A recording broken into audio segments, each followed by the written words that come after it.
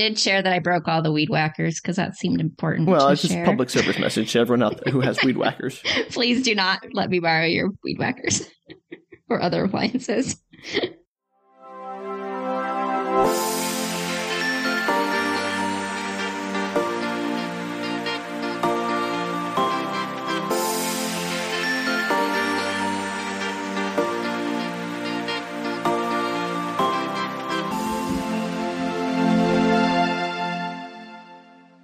Everybody, and welcome to Book Retorts. I'm Danielle. I'm Sam. And this is the podcast where one of us explains a weird piece of media to the other who has no experience with it. That's right. No experience, no knowledge, coming in, blank slate, and describe upon me the rules set forth by whatever deity you like. Oh gosh, Sam, okay. It's not that crazy. Let's see. Let me be dramatic, Danielle, because I'm sure what you brought for me today is something that will shake the very foundations of our podcast and friendship. It is fabulous, I will admit. So I'm bringing for us today, I think the first Disney Channel original movie. Have we done a Disney Channel original movie? I mean, it's something I would have done, but I have not. So I think we're in the clear. Okay, well, shockingly, closing in on 100 episodes, this is our first Disney Channel original movie. First of many. It is, actually. And this is the 1999 absolute classic of a film, Don't Look Under the Bed. Don't look under the bed, because there are dust bunnies down there, and I don't know how to sweep under my bed. It is true that there are dust bunnies under beds. It's hard to get under the broom or a vacuum. They're tight spaces, and you forget, it's a whole thing. I have a lot of dust bunnies under my bed. Yeah, all right. Well, I'm glad we solved that movie, Danielle. What are we doing next week? Xenon, Girl of the 21st Century. Isn't Xenon a gas? I mean, we solved that one already then. Okay, next. Spelled with a Z. Oh, well, that's not the same thing.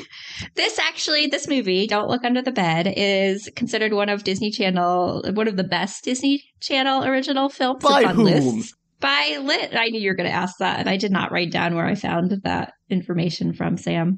Because, who is, saying, yes, I'm a connoisseur of Disney Channel original. It exists! I'm sure there does. When you Wikipedia this movie, it is, all over that page. I as soon as I said Danielle, I realized, that 100% exists on the internet. What am I thinking? Foolish me. Yeah. And it's considered the scariest. It was, I think, the first PG Disney Channel original film, and parents were calling in complaining about how scary this film was. Ooh, I don't know if I can handle it, Danielle. I'm a very easily spooked boy. And it's the director of Xenon, which I found out while I was researching this, and I was so excited, and that explains why I like this movie, as well as Xenon.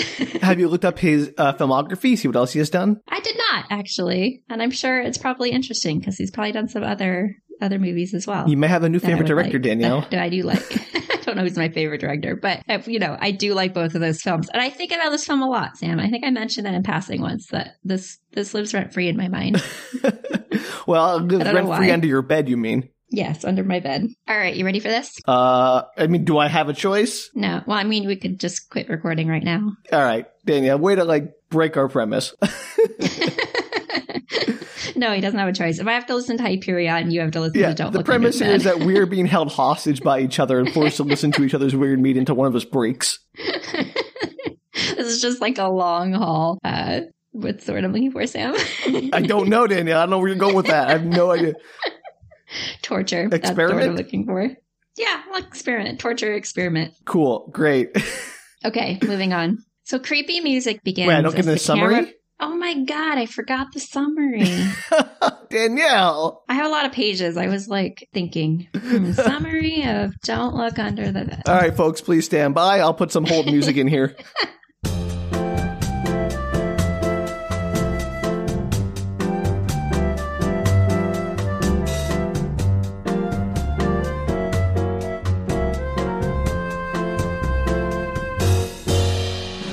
Are you ready for a summary, Sam? And we're back, everyone. Yes, bring me the summary. And we're back live with Danielle and her summary. All right, here you go. Okay, I'm so glad you took the time to find this, because what we have says, a spooky tale about a no-nonsense teenager. Wait, I gotta stop right there. I don't think there's such thing as a no-nonsense teenager. Teenagers are mostly nothing but nonsense. You clearly haven't met Francis.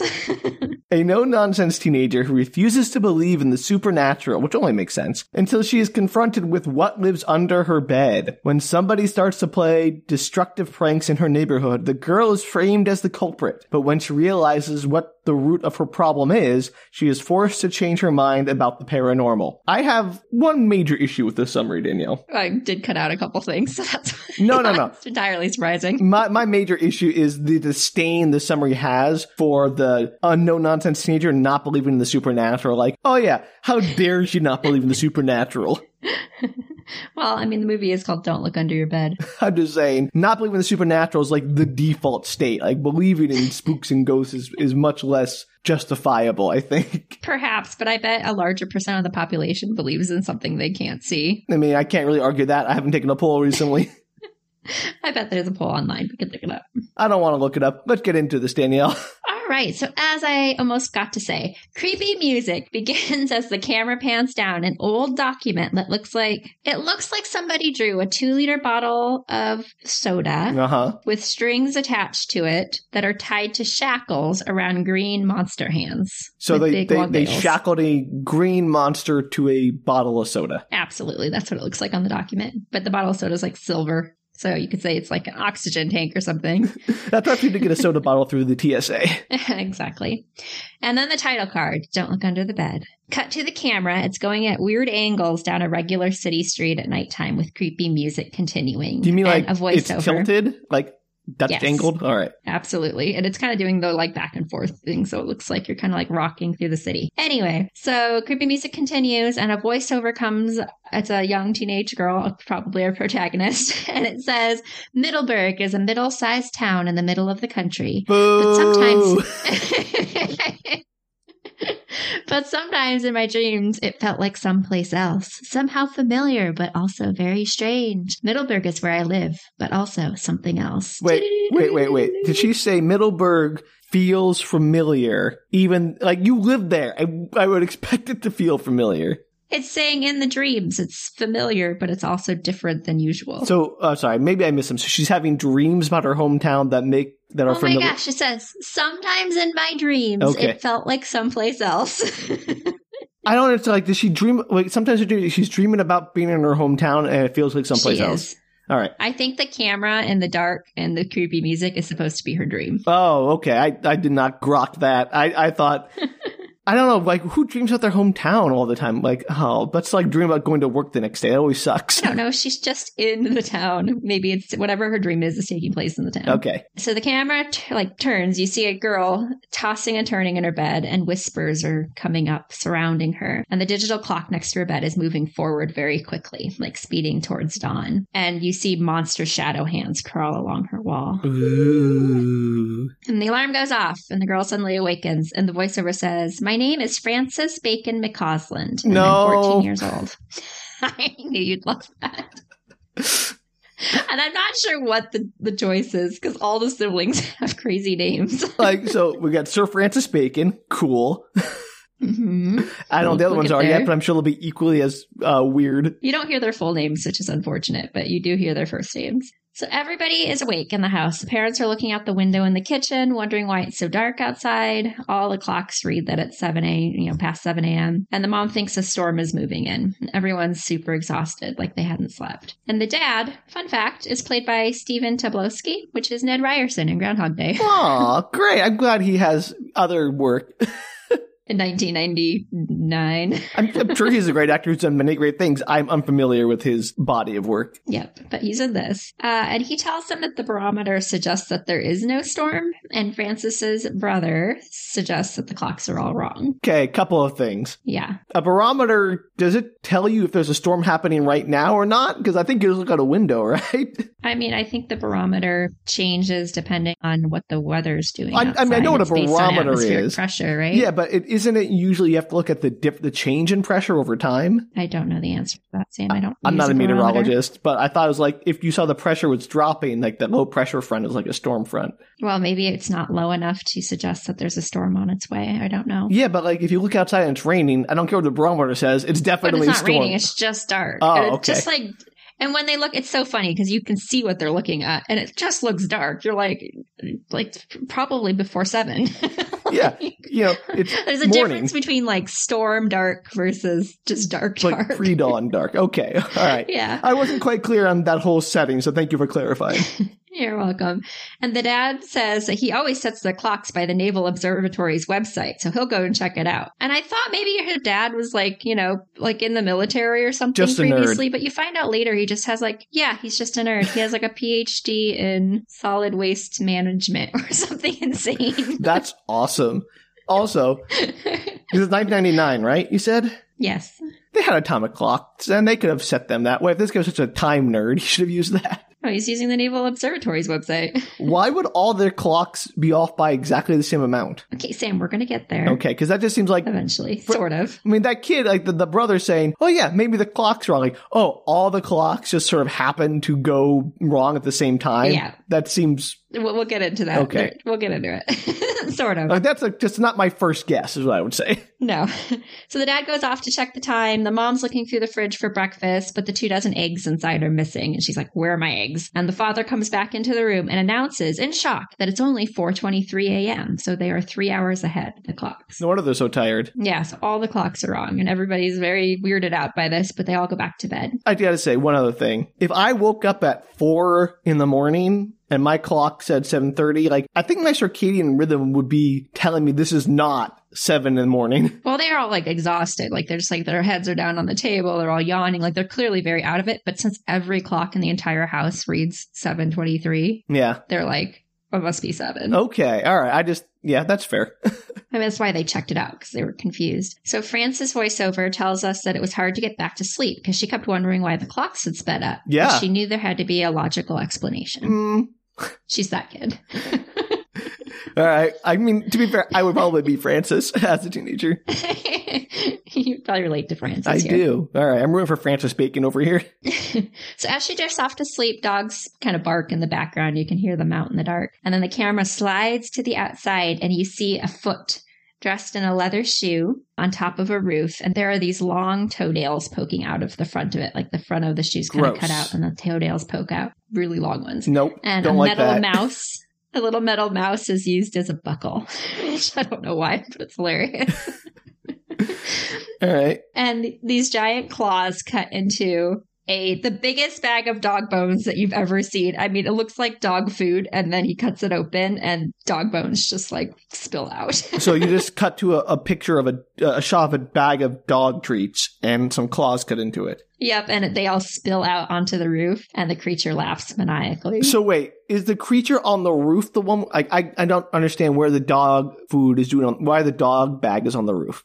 So the creature is on the roof with this dog food bag. Okay. I didn't know the dog Bag food. of bones. Okay, got it. And a fluffy white dog is down below. And you see and he's whining. And you see a dog bone on a string lower itself in front of the dog as it begs for it. And the creature voice says, "That's right, come here." I love this movie. It held up. It's so good. All right, well, there's your review from Danielle. She loves a cackling villain with toenail boots. It's a weird movie. It's so good. I watched this at the right time in my life. It really stuck with me. I can tell. All right, so he's teasing a dog with like the classic, treat on a string. Uh-huh. And the next morning, so the real morning, Frances is coming out of her house. It's daylight, obviously, and the voiceover announces that most kids her age are in middle school, but she skipped a grade. That you shouldn't waste a lot of time growing up. Oh, no, this is where her and I are going to differ. So on her way to school, she hears from a friend that her and a bunch of others had the same issues with their alarm clocks. And Frances insists there has to be a logical explanation to this. Though when they round the corner, they see that all the neighbors' dogs are now on their roofs. Okay, so this trickster poltergeist evil dude, his plan was to use the dog one on a string to lure the dogs up to the roof. I don't know how they got up That's there. what I'm getting at. Did they grab on like a fish and then he reeled them up? Because I think the dogs don't have the jaw strength to support their entire bodies generally. Like maybe a small dog, but larger dogs? Yeah, I can't tell you. So maybe he just got all the dogs to come to him and then pick them up and carry them up. Yeah, I'd have to imagine. I want to see him trying to pick pick up like a Saint Bernard, be like, oh, come on, and jump the roof there and like climb up a ladder, and he falls off, and he has to like get back up and like go grab the dog again and try to get back up the ladder. Yeah, the best part of this is that there's dogs all over the neighborhood. You know, it's a suburban middle class neighborhood, and there's just dogs on the roofs. Middleburg, Middleland, the mid-sized town in the Midwest. I don't know where it is, but like, yeah, okay. Well, it's in the middle of the country, so yes, probably the Midwest, give or take. And they kind of look at them, and people aren't even up yet. Like, it's, 7:30 in the morning, 8 o'clock in the morning. I don't know. It doesn't seem like anybody's out there trying to rescue their dogs, and they're just like, well, that's weird. And Frances is like, yeah, I don't have any explanation for that. And they just continue their walk. No. They don't like tell anybody that there's dogs on the roof. They don't help. It's great. And why aren't the dogs like getting off the roof? Like, I would know many dogs that would just jump off the roof. Just jump. Yeah. and like crack a leg. Yep, totally what they would do. Maybe they can crack a leg, like barking. depending on how close the ground is to the bottom of the roof and everything. Yep. So there's dogs on roofs. Nobody's doing anything. Great. They walk out of school. Those kids are so disaffected. They are. So on the way in, they pass by Frances's biology teacher, who says hello while he's taking a rag to his vintage blue convertible. He clearly cares for it deeply. His teacher? The biology teacher. The biology teacher is polishing their car in the school parking lot. Yeah, he just pulled up, got out of his car, and then he's like wiping it down before he goes in.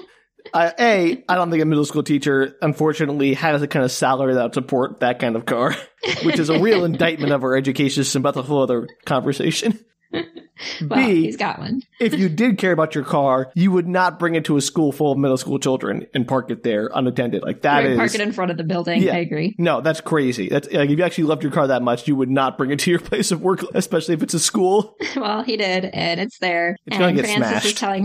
Frances is telling her friend about one of her biology classes when she pauses, looking across the quad, and the camera zooms in on a boy sitting casually on a decorative rock watching them. Ooh, look at the mysterious boy. And Frances giggles, and she's like, why is that guy watching us? And her friend looks over but doesn't see anybody. Oh, when Frances looks back, the guy's gone. Ooh, a fey trickster boy, even better. Or ghost, who knows? I do like the idea that he's a fey trickster, though. That'd be a different plot. There was a book I read about that, but that's the whole thing. There was a book I read about a ghost romance by Peter S. Beagle. So, the Last Unicorn guy. I might have a book that I might do where a ghost lives in someone's bedroom. So ooh, that's way grosser than the Tamsin book I read. It's funny. Although to be fair, if I was a ghost and dead, I'd be like, what are they gonna do? You gonna throw me in jail? Like I'm gonna get my kicks. Spoiler, the ghost was like in the house when he died, so that's his room. Right. I'm just saying, like, I would not expect a ghost to be bound by the moral code of the living. No, not at all.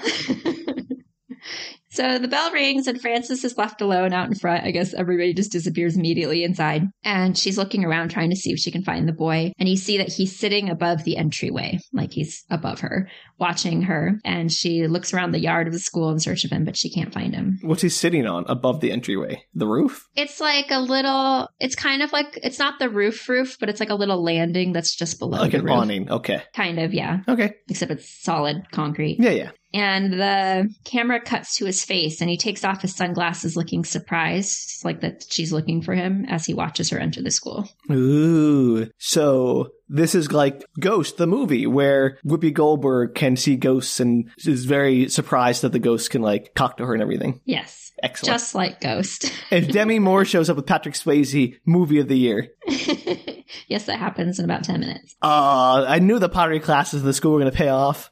Meanwhile, in biology, the teacher is discussing how eggs work. And you cut to his car out front, the nice blue convertible, as an egg drops on it. And then dozens rain from the sky, covering the car. Oh, who could have foreseen such an unfortunate occurrence? You didn't know it was going to be eggs.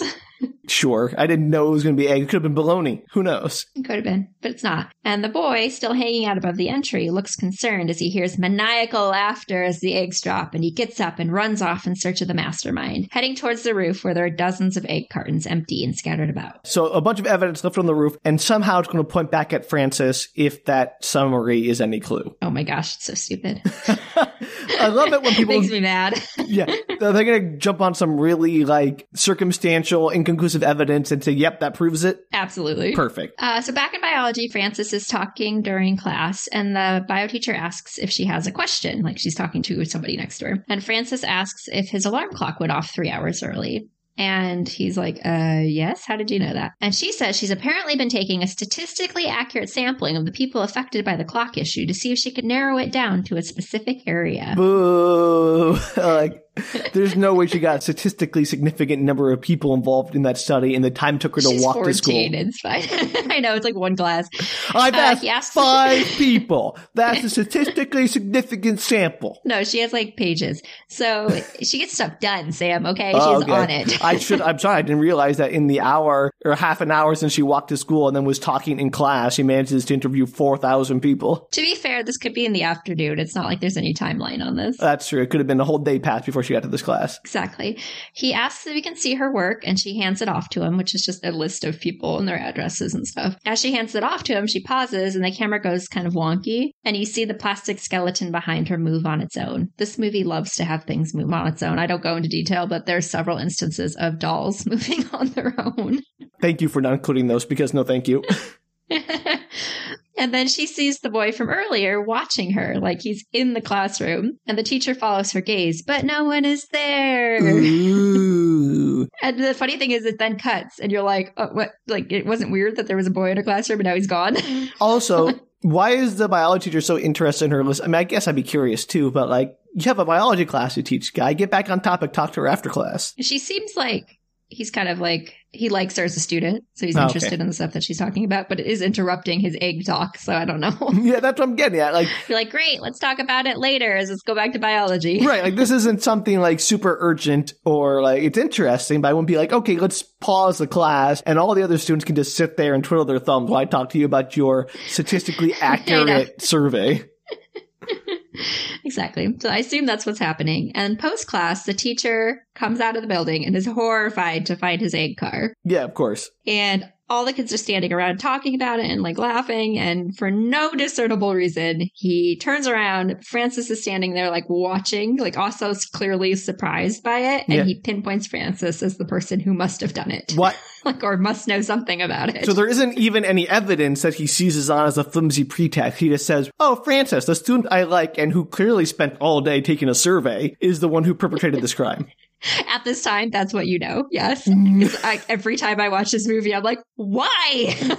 Nonsense. He should be absolutely fired for persecuting this child. Yeah, it's wild, man. So the boy watches from a roof in his sunglasses, and he's chilling with a dog who also has sunglasses. So cute. You've just sold me on this movie, Danielle. Congratulations. The first thing you've Such a said. good movie. Yeah.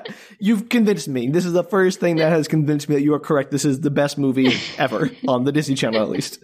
It's a great movie. So as Frances walks home, people are seeming to just now get their dogs from the roof. Like, I have to assume it's 3:00 and there's like ladders going up and people are trying to get their dogs down. And I was like, they've been up there since at least 7 a.m. You have to walk your dogs in the morning. They have to do their business. Like, you're not going to leave your dog up there. It's going to make a mess on your roof at the very least. Like, did these people go to work at 6 a.m. and their dog got put up on the roof after they left, and then they're now just getting home at 3 for no reason whatsoever? Nonsense. I mean, no. The timeline does not make sense. So we learned from her friend, because they're like walking home together, that apparently her older brother, Albert, by the way, Is it Einstein? I assume that's Yeah. got to be the reference Yeah. because she's Sir Francis Bacon. So he's Albert, donated bone marrow like a couple years ago. The timeline's a little fuzzy. Donated bone marrow to his little brother, who's named Darwin, Of course. when he was young, So, saving his life. her older brother, who's presumably an adult. No, he's like 17, I think. He's about to go to college. He's one more year before he goes to college. So he's like 17, and several years ago, he donated bone marrow to his younger brother. It's like when you're watching the movie, it kind of seems like it was a while ago because Darwin's in remission and he's doing great. So it seems like some time has passed, but they also talk about it like it wasn't super long ago. Okay, so, Timeline. It's like a very odd right. timeline when you Because I don't break it know, down. like, how young is too young to donate bone marrow. Like, that's something I'm unfamiliar with. But it seems like, 13 is probably, it feels young. Maybe I'm wrong. I don't know. I don't know if a little kid could do it if parents consented, like little kid. I don't know. Yeah. All right. I just don't know if they have enough bone marrow to go around or not. I don't know how that works. I don't know how it works. So her little brother has leukemia? Had leukemia. Okay. And he is now in remission Yay. and doing well, and they expect full recovery. Yay, good news. And he's younger. He's maybe 7 or 8, probably. And she is 14, and then her brother's 17-ish. Okay. And so they have Darwin, Frances, and Albert. Albert, yep. All right. Okay. Boy, that father really is a big old nerd, and that's coming from me. And the mom is too. She's a cultural anthropologist, if I recall correctly. All right. Well, I'm glad they're keeping it in the family. That seems like a really great way to be. Like, I'm happy for them. So you get this little breakdown of stuff, and then Frances kind of scoffs at the conversation, and she insists that the doctor saved Darwin's life, not Bert. I mean, he helped. We'll get into it a little bit about why she feels that way. So Joe walks off, and the boy approaches her from across the street, the magical boy from earlier. The Fey trickster. I don't care what you say. He's a Fey trickster. The Fey trickster. Frances is surprised to see him again and asks if he's following her. And the boy looks behind him as if he's surprised that she's even talking to him. Like, what the heck? And there's nobody behind him. He Obviously, they're on a suburban street. Like, he has plenty of evidence you can see him. I know. Frances confirms, like, yeah, I'm talking to you, buddy. And he takes his sunglasses off in shock. And he's like, you can see me? And Frances is like, well, yeah. She's kind of like, she's a little giggly about it. Like, oh, this cute boy is following me. I'm like, he's a stalker. Also, quick question. What kind of sunglasses? Are these like aviators? Or are they like Ray-Bans? No, I think he has a couple different sunglasses. Oh, even better. Maybe, great. I feel like in this scene, they're just kind of like, they might even be like the yellow tinted ones. He's got a couple of odd ones. All right, fine. His outfit changes periodically. All right, I wanted to get a sense for like, what this guy was trying to convey with his cool sunglasses. I think in this particular instance, they're just like plastic, maybe yellow tinted sunglasses. Earlier, the dog was wearing, I think, little like Lenin-esque sunglasses, little circular ones. See, I needed those details, Danielle. Thank you. I'm sorry. I should have paid more attention to the sunglasses throughout this film. The dog wearing sunglasses, what sunglasses he's wearing is very important. It's very cute. Frances is surprised. Oh, I just said that. So Frances is like, yeah, I can see you. And then a school bus drives by the road, blocking her view. And the kid disappears. He disappears. Yeah, I've seen movies before. It works. And the only person who was surprised was Frances. So again, Frances's voiceover comes on screen, or doesn't come on screen, but vocally comes over on the screen speakers or whatever. Lets us know that weird stuff was happening all over town that day. Someone put gelatin in the school swimming pool. And you see a girl dive in and get stuck upside down in red Jell-O, which is funny, but also she died, and how did she not notice there was Jell-O? Right, well, that was my first question is, how would you like climb up to a diving board, look down to the pool and plan to dive and not notice that it was Jell-O? Also, it's wild. Way more important is you have to cook Jell-O. Like, you have to heat it up to get it to congeal. Just throwing Jell-O powder in cold water doesn't make Jell-O. And how much Jell-O would you need to make a pool gelatin? You need a lot. Let's assume that the trickster demon guy can get all the Jell-O he wants from the local grocery store, can steal it all. Sure. My point is, how do you get the pool to boil for long enough to cook the Jell-O to the point where it actually congeals? You have to set it in the refrigerator. Like, this is a process. It's such a funny prank, and her feet are like hanging like up in the air and they're kicking, and the coach is like, hang on, and is like getting the little the scooper thing. The life jacket, like the life ring saver thing. Yeah, that's like, do anything. It's like the funniest scene because you're like, what the heck? She's dead. 100% she's dead. She's like in the Jell-O, like, help! You're like, you can't talk. Jell-O is filling your lungs. Nope, that girl has been murdered. I still don't think it'd be possible to make Jell-O in a pool without. I just don't think it's possible. I think the process is not there. It's just impossible, right? And then apparently a colony of bees took over the principal's office. School buses are filled with water. Like, you see the door open and water just gushes out. Oh, Graffiti's all over. Nope. Cars are not watertight, and school buses certainly not. I know. And then there's graffiti all over town. There's like giant bees, like the letter B written all over the town. Okay, so there are bees in the principal's office, a pool full of Jell-O, apparently hermetically sealed buses full of water, and graffitied letter B's all over the town. Absolutely. And Frances will somehow get blamed for all of this because her name starts with B. It's impressive. And not even like her name. It's her middle name.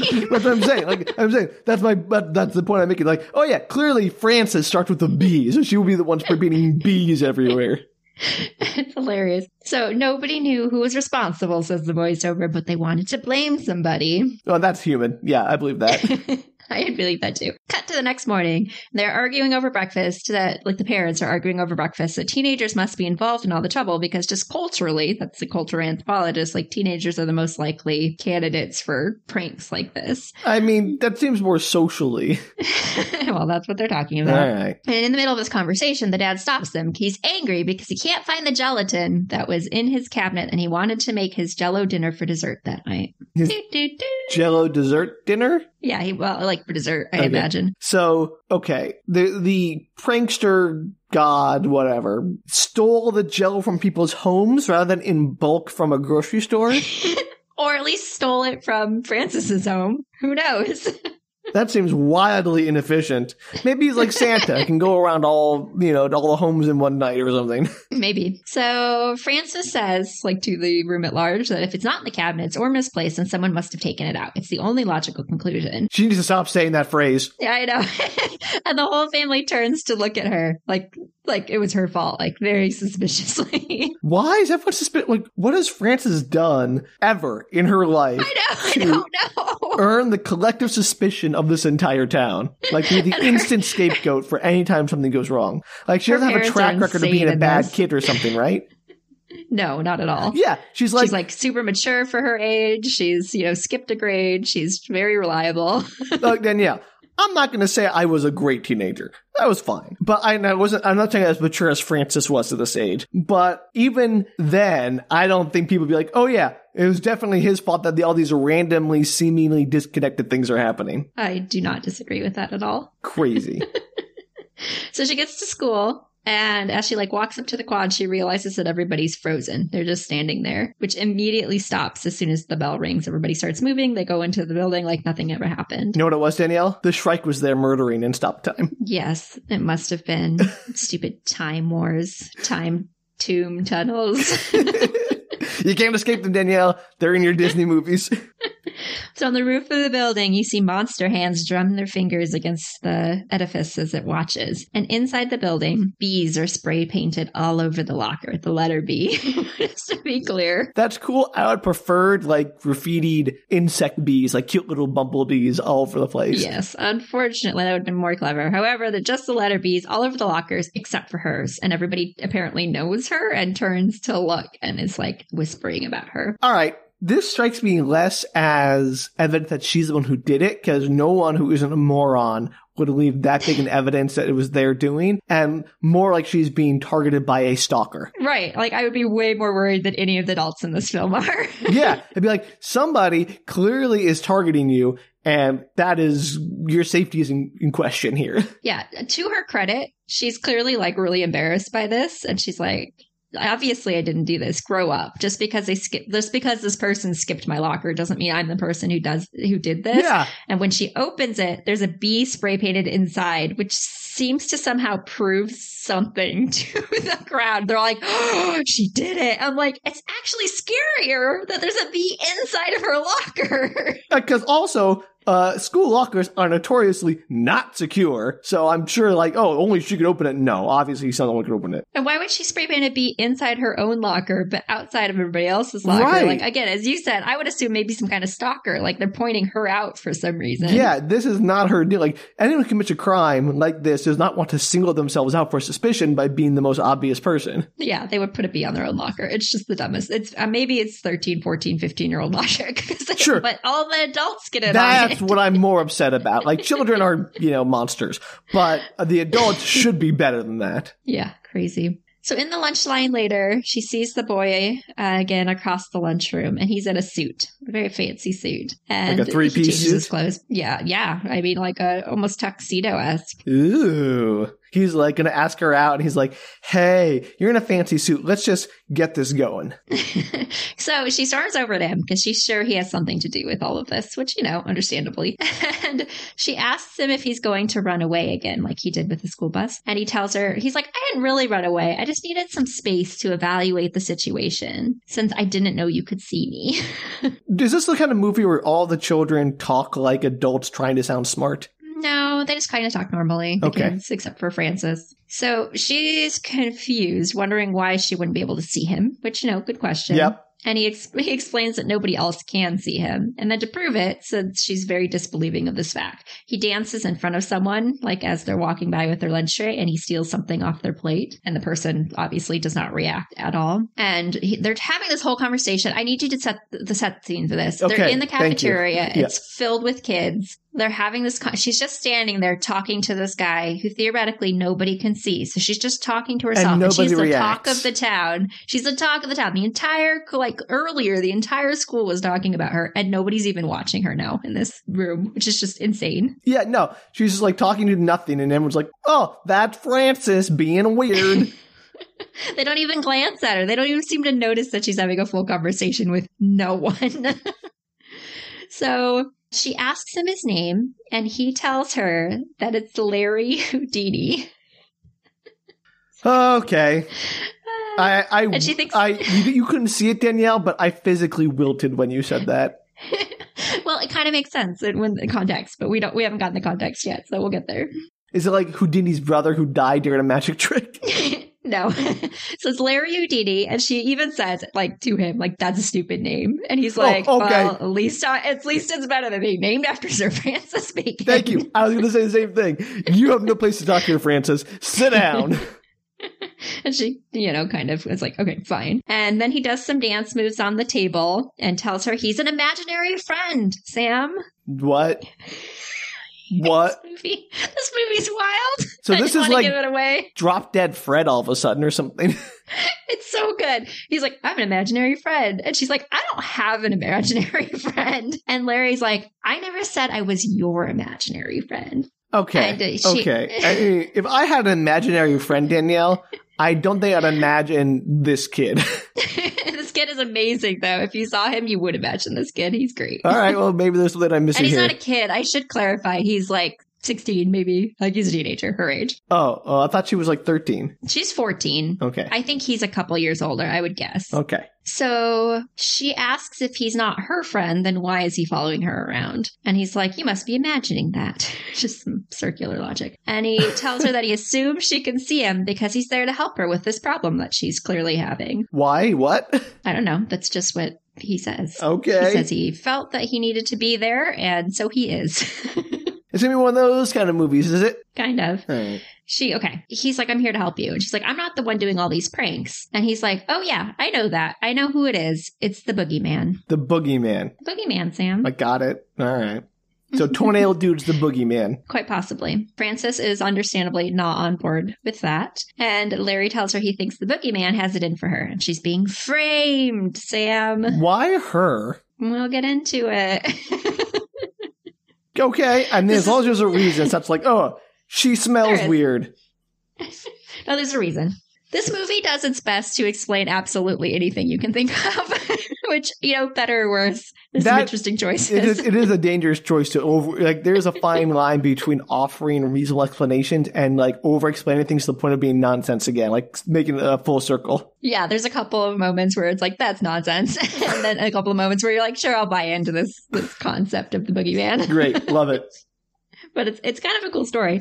So this is apparently too much for Frances, but she decides that her best course of action is to step onto one of the tables in the lunchroom and ask everybody if anybody knows who the imaginary guy is. He already established they can't see him. Right. It's like she can't understand it, and you would think somebody who supposedly is all about facts and being proven correct things. She's like, who knows this guy? Who is he? And they all laugh at her because nobody is there. Right. I would admit that a person who is invisible to the world would be hard to wrap your head around initially, but I don't think my first reaction would be after he demonstrates that others clearly cannot see him to then make a spectacle of myself. Absolutely. That she does. And she's instantaneously called to the principal's office. Not actually related. It's just timing. Okay. I was going to say, like, that's a pretty severe reaction. And apparently, Sam, she's under suspicion for the pranks. Would you like to know why? Okay, let me take a guess. Biology teacher doesn't like her. Kind of. I mean, he's definitely the person who brought this to the principal's attention.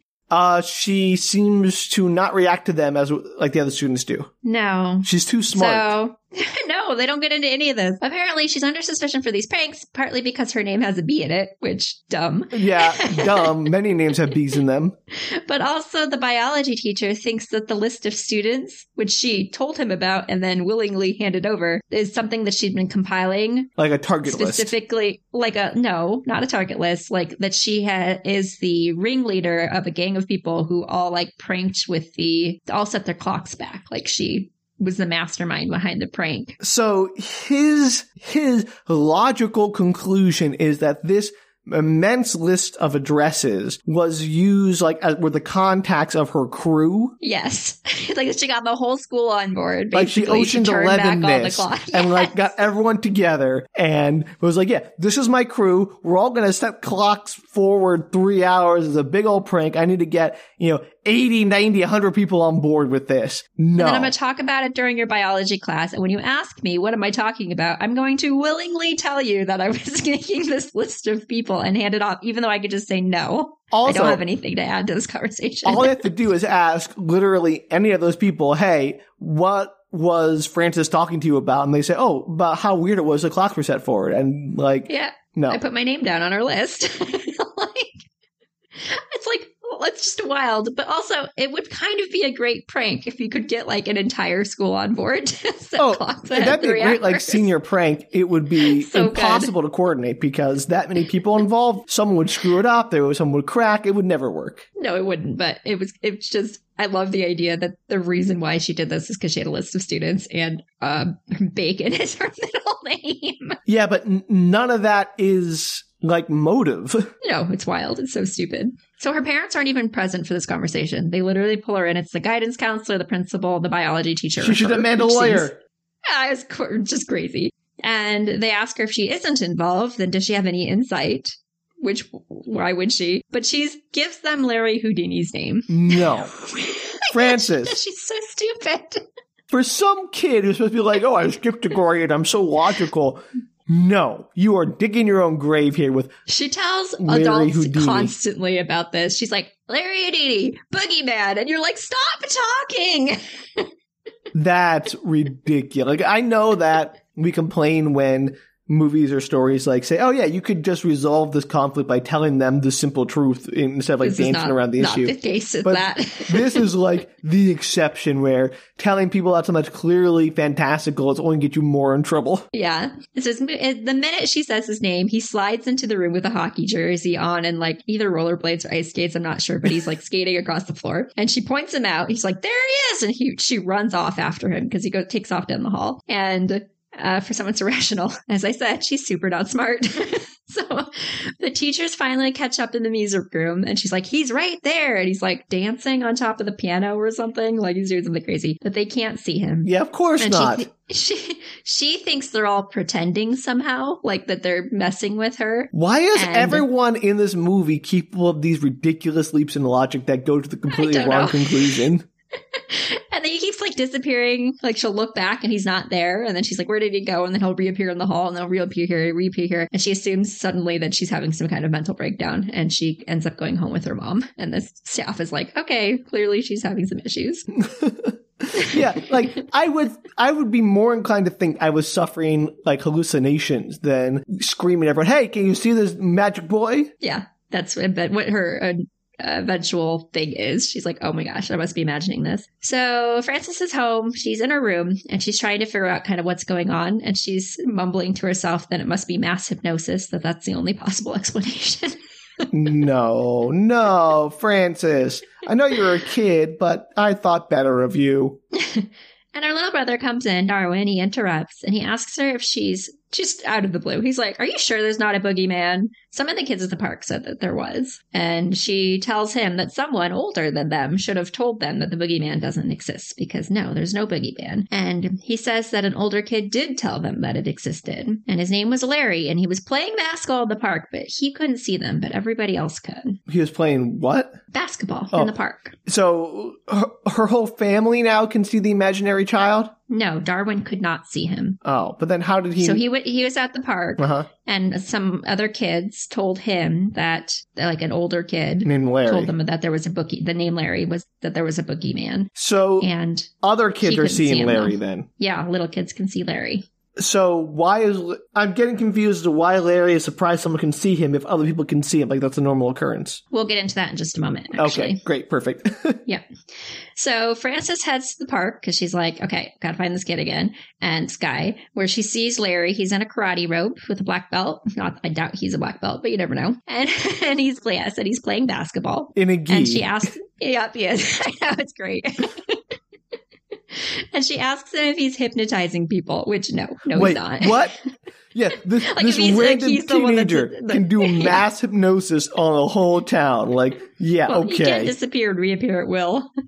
And she asks if he's not real, why can the kids see him? So you're way ahead of the game, Sam. Thank you. Thank you. See, Frances, that's the right logic conclusion. Shouting on top of tables in the cafeteria, wrong logical conclusion. Well, you're going to hate the answer, though, because he says that they were little kids, and obviously little kids can see anything that they want. And this ties into this conversation we had a couple episodes ago where I said kids are notoriously well known for like seeing ghosts and seeing beyond the spiritual realm when adults supposedly can't. And this is totally buying into that premise that little kids see stuff. Yeah, I'm not saying little kids don't have like active imaginations. I'm just not saying they actually see anything. But that's in a movie, sure. I'll buy it. Yep. Yeah, so he's saying basically like their imaginations are much more open, so they can absolutely see him, but adults can't. And he runs off to play on the monkey bars, and she follows behind him. And she tells him he needs to tell her parents and the principal because everybody thinks that she's having some kind of breakdown. They can't see him! That's what he says. He's like, they can't see me. I just explained to you how this works. Frances! Franny! Bubala! Come on! So, like, out of the blue, they're kind of arguing about this, and Larry asks her suddenly if she has a library card. And she's like, yes. So they head to the library. Cutscene. They're in the library.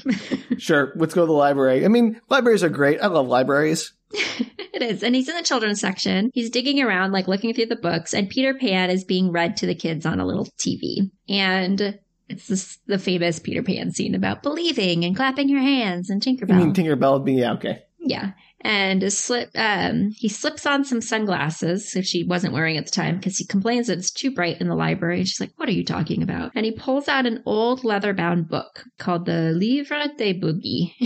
The Livre de Boogie. Is that Spanish for a boogeyman book? It's French, but that's okay. Okay. French for boogie. I mean, I'll be honest. I don't know if boogie is a word in French or not, but it sounds made up.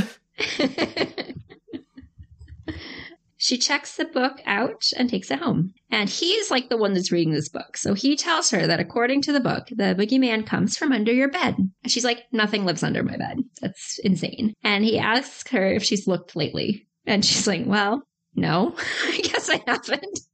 I mean, don't you look under your bed regularly, Danielle? I do actually, because I get scorpions. So I do actually look under my bed every night before I go to bed.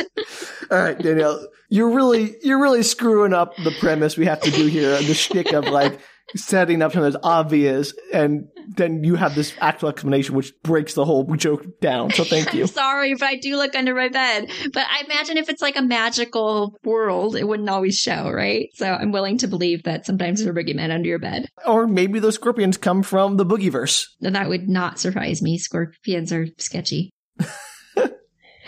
So he disappears, and she goes up to her room. She makes it home. She goes up to her room, and creepy music is playing as she slowly lifts up her covers to check out under her bed. But boo! Larry appears on top of her bed in a genie outfit. When you say genie outfit, do you mean like I Dream of Genie outfit, or like just like harem pants and a vest? I would say like harem pants, a vest, and then he's got the big hat on him. The fez? It's not really a fez. I don't know what they're called, Sam. All I right. don't even know how to describe them. Perfect. Well, They're like a big circular genie hat. oh, like the big poofy ones to have like the the big poofy with the hat. cylinder in the middle. Yeah. Yeah. All right. Cool. Yeah. Glad we got great. there, I'm glad Danielle. we're all- Teamwork. And he tells her that the boogeyman isn't there right now because, I don't know, daylight? I don't know what the rules are. There are no rules for the boogeyman.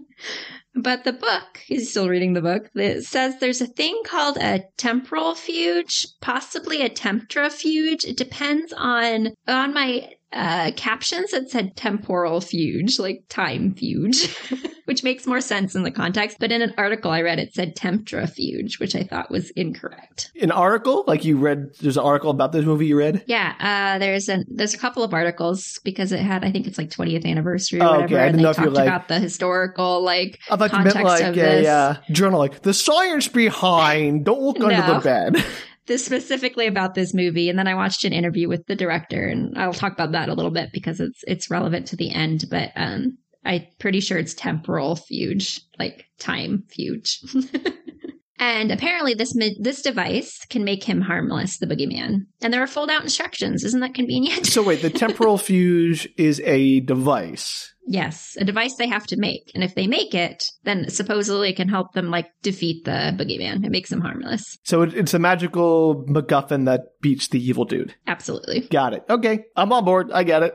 As they're talking, Darwin walks in to ask if something he found is hers, and Larry jumps up from his bed in excitement, and he's trying to get Darwin's attention, because apparently he knows Darwin, but the kid can't see him, and Larry follows him out of the room, clearly upset. Can't he and just talk yells through Francis? Yes, we're going to get there in a second. Okay. So he yells after him to make sure he pulls his cover up over his head so the boogeyman can't get him, because it says in the book that helps. Oh, And- yes, the magical properties of blankets and covers.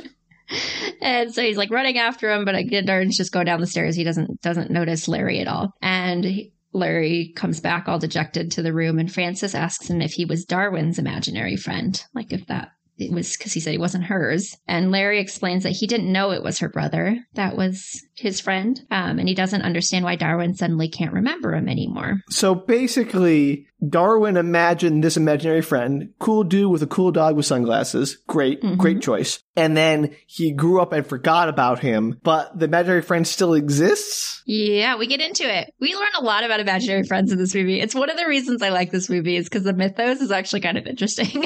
Are you familiar with the TV show Foster's Home for Imaginary Friends? Yes, vaguely. I mean, I know the concept. Yeah, so this sounds like it's that. Yeah, kind of. Great, all right. So he lays down on her bed. He's all sad. And Francis is like, well, like a long time ago, I told him how childish it was to believe in imaginary friends. It's She your says to the fault. Imaginary friend. J'accuse! So Larry raises his head and his eyes are like glowing purple and green. He's clearly so angry and he hisses. He's like, you did it. You're the reason he can't see me. You told him to stop believing in me. And Francis is freaked out by this, understandably. And she's like, what's wrong with your eyes? And Larry rubs them. He's like, nothing. And I'm sure it's just allergies. Uh-huh. And they clear up as they're talking, but he yells at her that she Ghost allergies. She must just know everything, and that's why she told him to stop believing. Isn't she just the smartest? That she shows some little kid that she knows more than he does. And Frances starts to cry, and she tells him, she's like, no, that's not why I did that. I did it because Darwin needed to believe in like real things and doctors and stuff that would, actually cure him, not just imaginary things that were going to actually help him in real life. Like, I mean, that was how he was going to be safe. That's not unreasonable. Like, being able to tell the difference between reality and fantasy is essential to surviving in our world. Exactly. And so she's like, I just wanted, like, I knew if he grew up and faced reality and believed in these real things that it would help him. Like, I felt like it would help him. And that's why I told him to do that. And Larry asks her if she wanted to help so much, why she didn't donate her bone marrow. And she's like, well, I wanted to, but the doctor said only Bert could. It wasn't a match. That's not how bone marrow wasn't a works. match. And Larry says that must have been a relief knowing that she was safe, that she didn't have to make that decision. And Frances denies this, and Larry is like, don't pretend with me. I know all about pretending. And he storms off. Wow, Larry's a jerk. Yeah, kind of. But he also just found out that his like best little kid friend can no longer see him. Yeah, okay. Like, I think he's speaking in anger. Yeah, but like, that doesn't excuse, like, oh, you are so relieved you couldn't help save your brother's life. Like, that's a... jerk thing to Props to say. Disney, this Disney movie. That's a big topic, right? I mean, I was about to say, That was that's amazing. heavy. This is why this movie is so good. It has some like really heavy themes in it, and it just gets progressively like kind of deeper in its concepts. I like it. So that night, Larry's in Darwin's room. He's dressed as a cowboy, and he's checking in on him to keep him safe from the boogeyman. He goes with the spurs. He's like chink, chink, chink across the floor. It's Love so it. cute. Love it. Okay, also question. Why would a little kid imagine like a teenager as his imaginary friend? I don't know the answer to this. I feel like you'd probably imagine somebody around your own age, but apparently no. That seems to me very concerning. Maybe he wanted somebody who could protect him, and maybe he felt like an older person would be better at that. I don't know. Okay, maybe. That's my 2 cents. I don't know the answer to that. So meanwhile, Frances is asleep, and her room has purple pink fog spilling out from under the bed, and it kind of crawls out through the open window while evil laughter follows after it. And Larry hears a noise, and he rushes into Frances's room, waking her up to tell her that the boogeyman is on the roof. And his eyes are kind of weird again. You can see they're kind of like a yellow-green. Uh-huh. Yellow-green eyes, sure. I know. Suspicious. So she runs outside, but she doesn't see anything, except that there are Christmas lights all over her house. And it's like spring. So I don't know. So the boogeyman decided his latest prank would be helping them get ready and do the difficult chore of decorating Christmas lights. Like, no, someone took care of that I for can us. only Great. assume that's what's happening in this moment until we find out otherwise. Yeah. And thank you, Mr. Boogeyman. That is a chore I do not like. She seems completely unconcerned about this, too. She's like, oh, there's Christmas lights, but I don't see a boogeyman. I don't know what you're talking about. Fair. Yeah, but Larry's like, I'm gonna go check this out, and he crawls up to the roof and he creeps along. You can see like so far the boogeyman's only been shown in like his claws and his feet, like you just see little bits of him, and you can see his hands and his legs, and he's like stringing Christmas lights for whatever reason. And Larry's creeping towards them, and he makes a noise, and the boogeyman looks up and sees him, and you finally see the face of the boogeyman. And so the boogeyman seems to be dressed in 18th century like royal clothing. Well, did he have like a poofy collar and everything? Yeah, and he's got like the cravat or whatever, and he is a cross between like the vampire Lestat from Interview with the Vampire and Billy the zombie from Hocus Pocus, I would say. Danielle, like those two things. I'm so glad you put those two things together. I just feel like he's kind of dignified like Lestat, but he's definitely got like the zombie-esque like crazy hair and just a little zombie-esque in his skin. Yeah, I gotcha. And he uses his apparently telekinesis powers to wrap the lights around Larry and then hangs him upside down from the rooftop. So, is he upside down? I don't think he's upside down. I think he's just hanging from the rooftop. I would have a question about this. Yes. Larry's imaginary. Can he interact with the physical world? Man, I have so many questions about this scene in particular, but yes, he can interact with the physical world. Second, if someone else were to observe this from the outside, would they see Christmas lights seemingly wrapped around a column of air? I would imagine so, because they can definitely see the Christmas lights, but not everybody can see the imaginary friend or the boogeyman. The Larry Houdini, right. So yeah, she can't see the boogeyman. She can only see Larry at this point. So she's like looking up there. She does not see the boogeyman, but she sees Larry hanging. Yeah, I just think that'd be extremely suspicious if like, oh, those lights seem to be hovering in midair. Yeah, well, that's probably what they are, but they're the only ones out there, so it really doesn't matter. And for reasons, the boogeyman speaks mostly in rhyming couplets with a vaguely British accent. And I'm going to give you some of the couplets, because I feel like you need a good sense of I want to hear this. I want to hear boogeyman poetry. It's his first line. It's nice of you to hang around, but you'd be safer on the ground. Yeah, lazy. And he looks down at him, at Larry, and says, oh, eyes are kind of scary. Don't you think so, Larry? I mean, I think the rhymes are good, but the meter seems off. It's slightly off.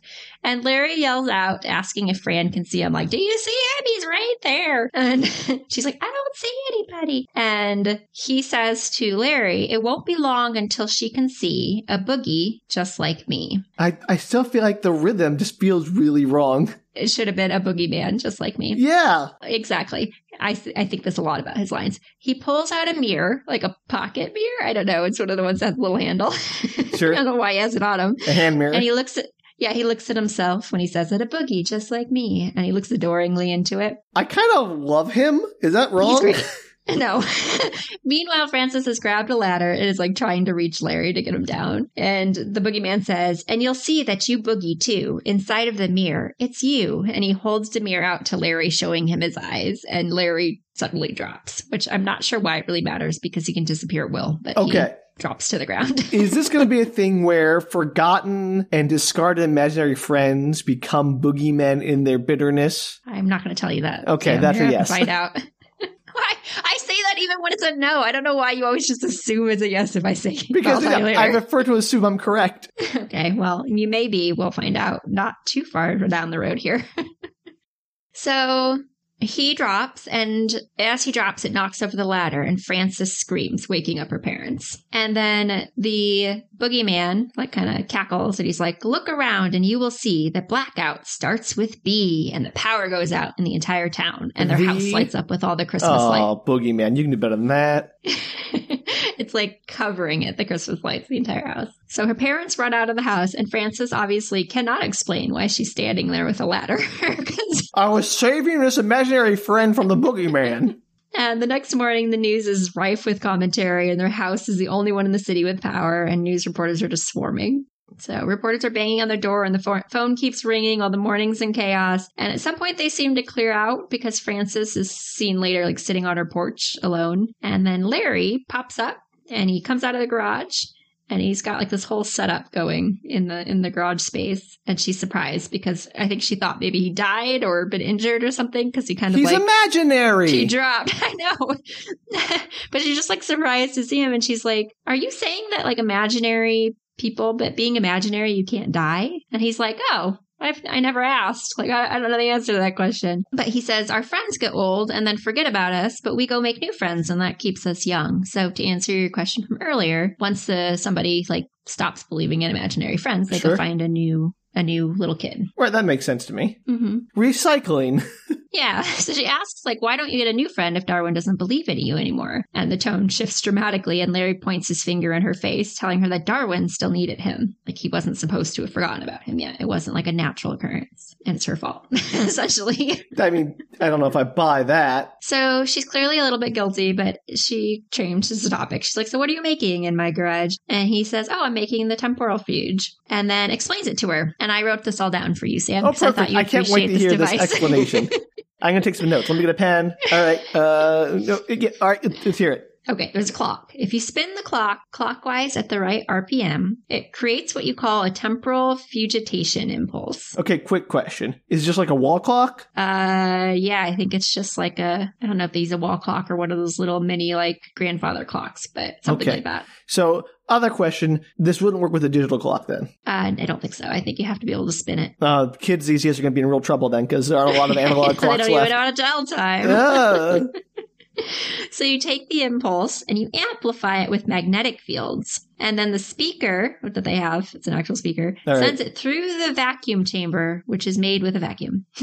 So how big is this temporal fuse? Is it like a handheld dustbuster thing, or is it like... Okay, later they're using it, and it reminds me a lot of the size of the things that they wear in Ghostbusters on their back.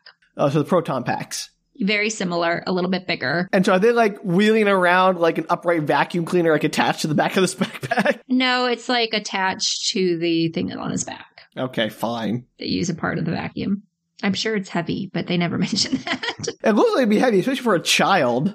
Yeah, well, he's like 16 or something, so he can hold it on his back. I meant Frances, but whatever. She's, a normal-sized human being. And she's not carrying it anyway. He does later. So then the impulse goes through the jumper cables, which are attached, and you attach the jumper cables to the boogeyman. And apparently, boogeymen have a very tightly wound biological clock, and that's why they only bother you when you're a little kid. So and that's why they demand you get babies now!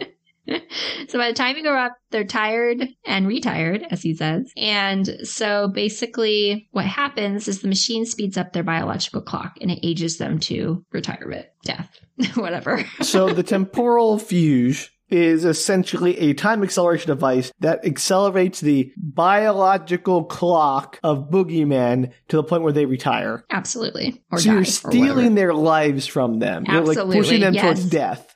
You kill them. Kind of slowly. Well, it's like, I just stole 50 years of your life from you. You are now, like, if I only went from like 30 to 80 or whatever. Right, which is why I think it's temporal fuge. It's not tempora fuge. I believe that. Also, that's got to violate at least some Geneva Conventions.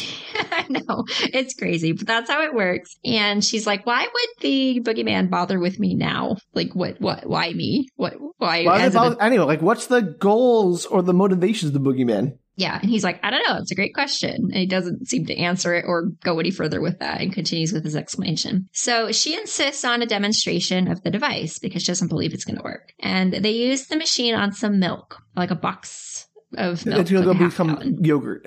Yeah, but because for whatever weird reason, well, it's like obviously aging it and the thing expands, like the air in it expands and then it explodes into the air, covering them in chunky, probably cottage cheese.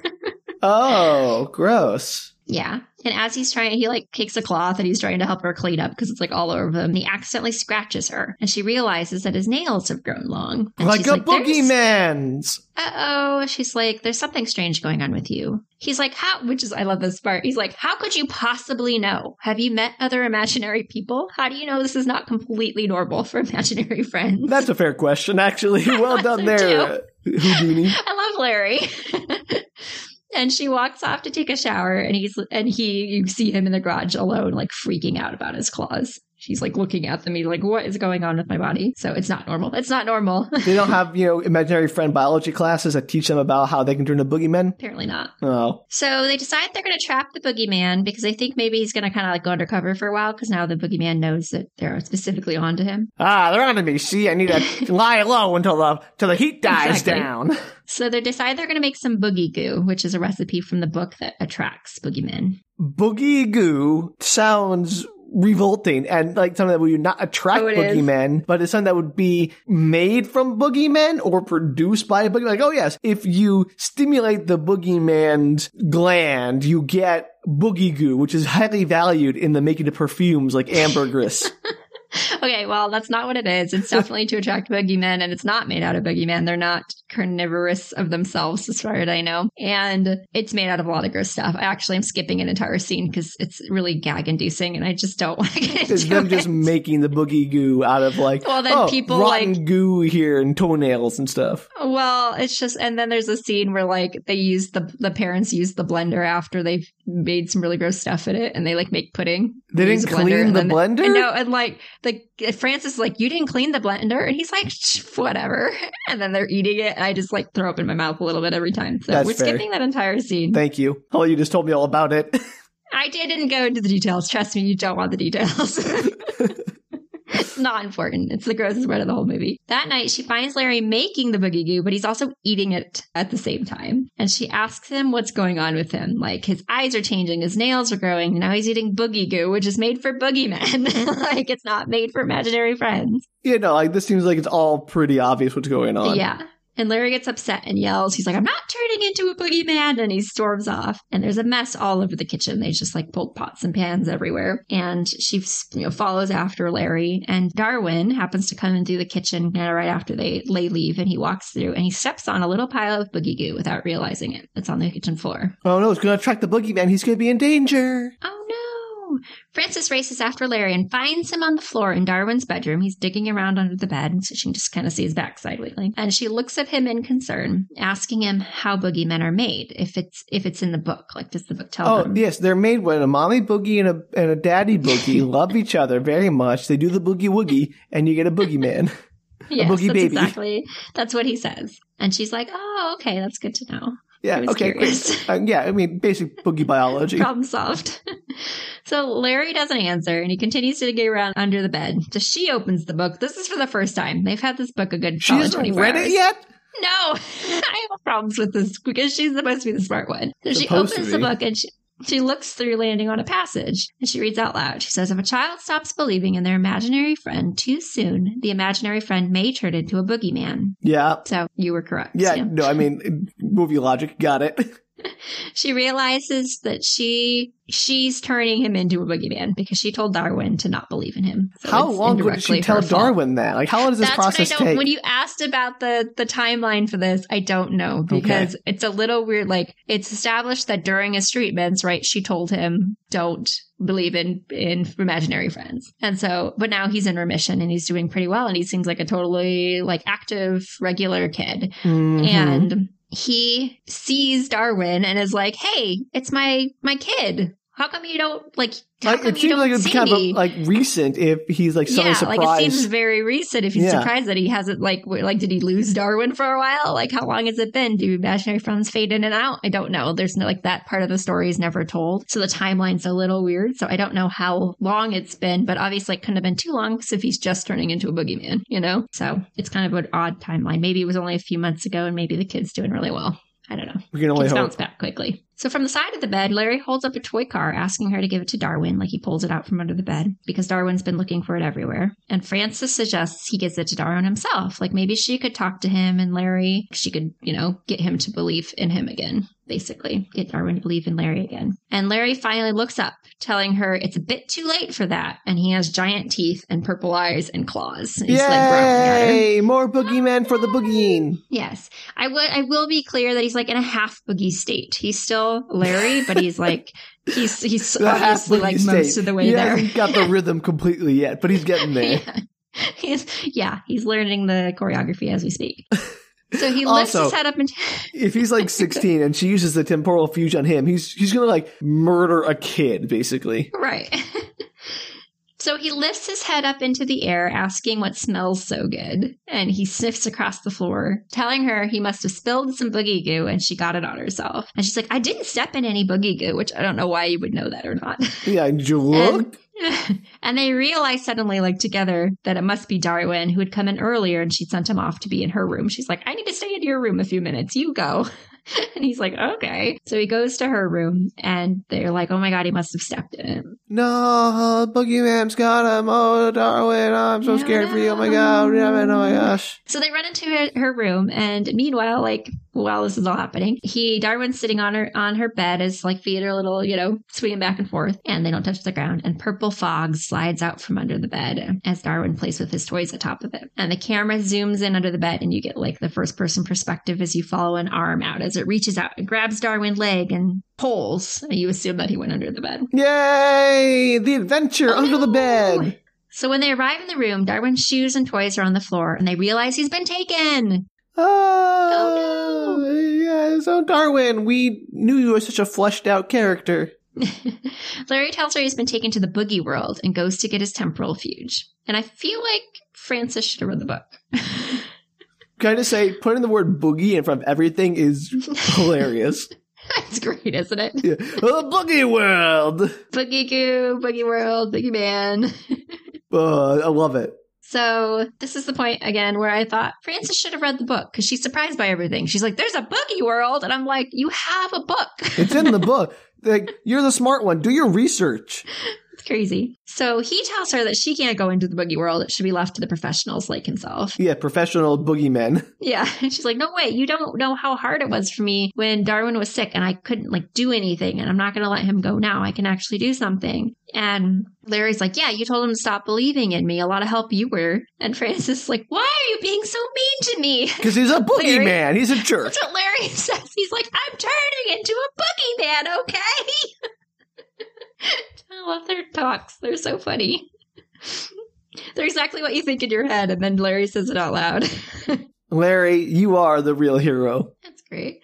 So Frances decides she's going in, and he's like, what happens if I turn into a boogeyman fully while you're in there, and you're trapped there forever, like Darwin might be? Like, if I turn into a boogeyman, I'm not going to help you get out. Like, I won't have the wherewithal. Yeah. And she tells him that she doesn't care what happens to her. And he's like, but I care what happens to you. Like, don't go down there. Question. And yes. If Larry turns into a boogeyman, is he going to lose the cool shades and the cool dog? Hey, where's the dog? I missed that dog already. But it was just one of the many dogs that was on the rooftops. Oh, okay. I thought it was like his imaginary friend dog. Anyway. I mean, it might be. It could be an imaginary friend dog. But anyway, if he turns into a boogeyman, he's going to start like dressing like Lestat/zombie person and like lose his cool shades? You may or may not find out.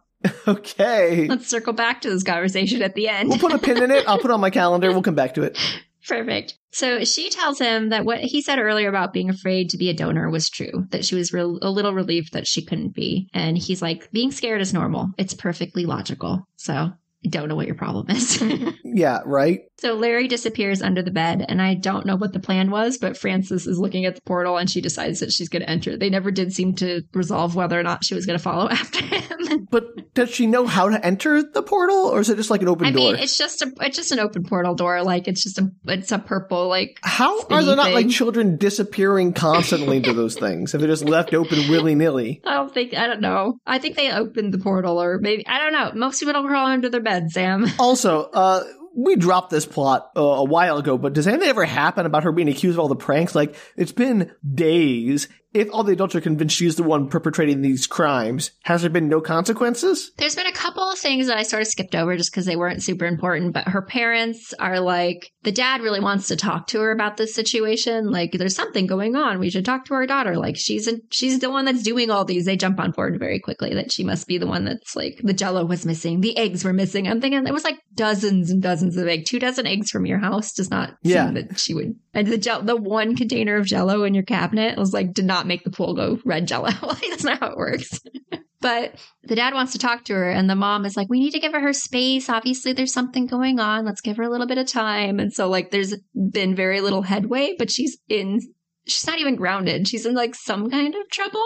Okay, that's what we're getting at. Like, she seems to have a lot of autonomy for someone who's supposed to be in a punishment zone. Well, and, like, stuff keeps happening. Like, she'll get interrupted a couple of times. Like, the dad comes in and is like, I need to talk with you. And then actually, I think it's the scene.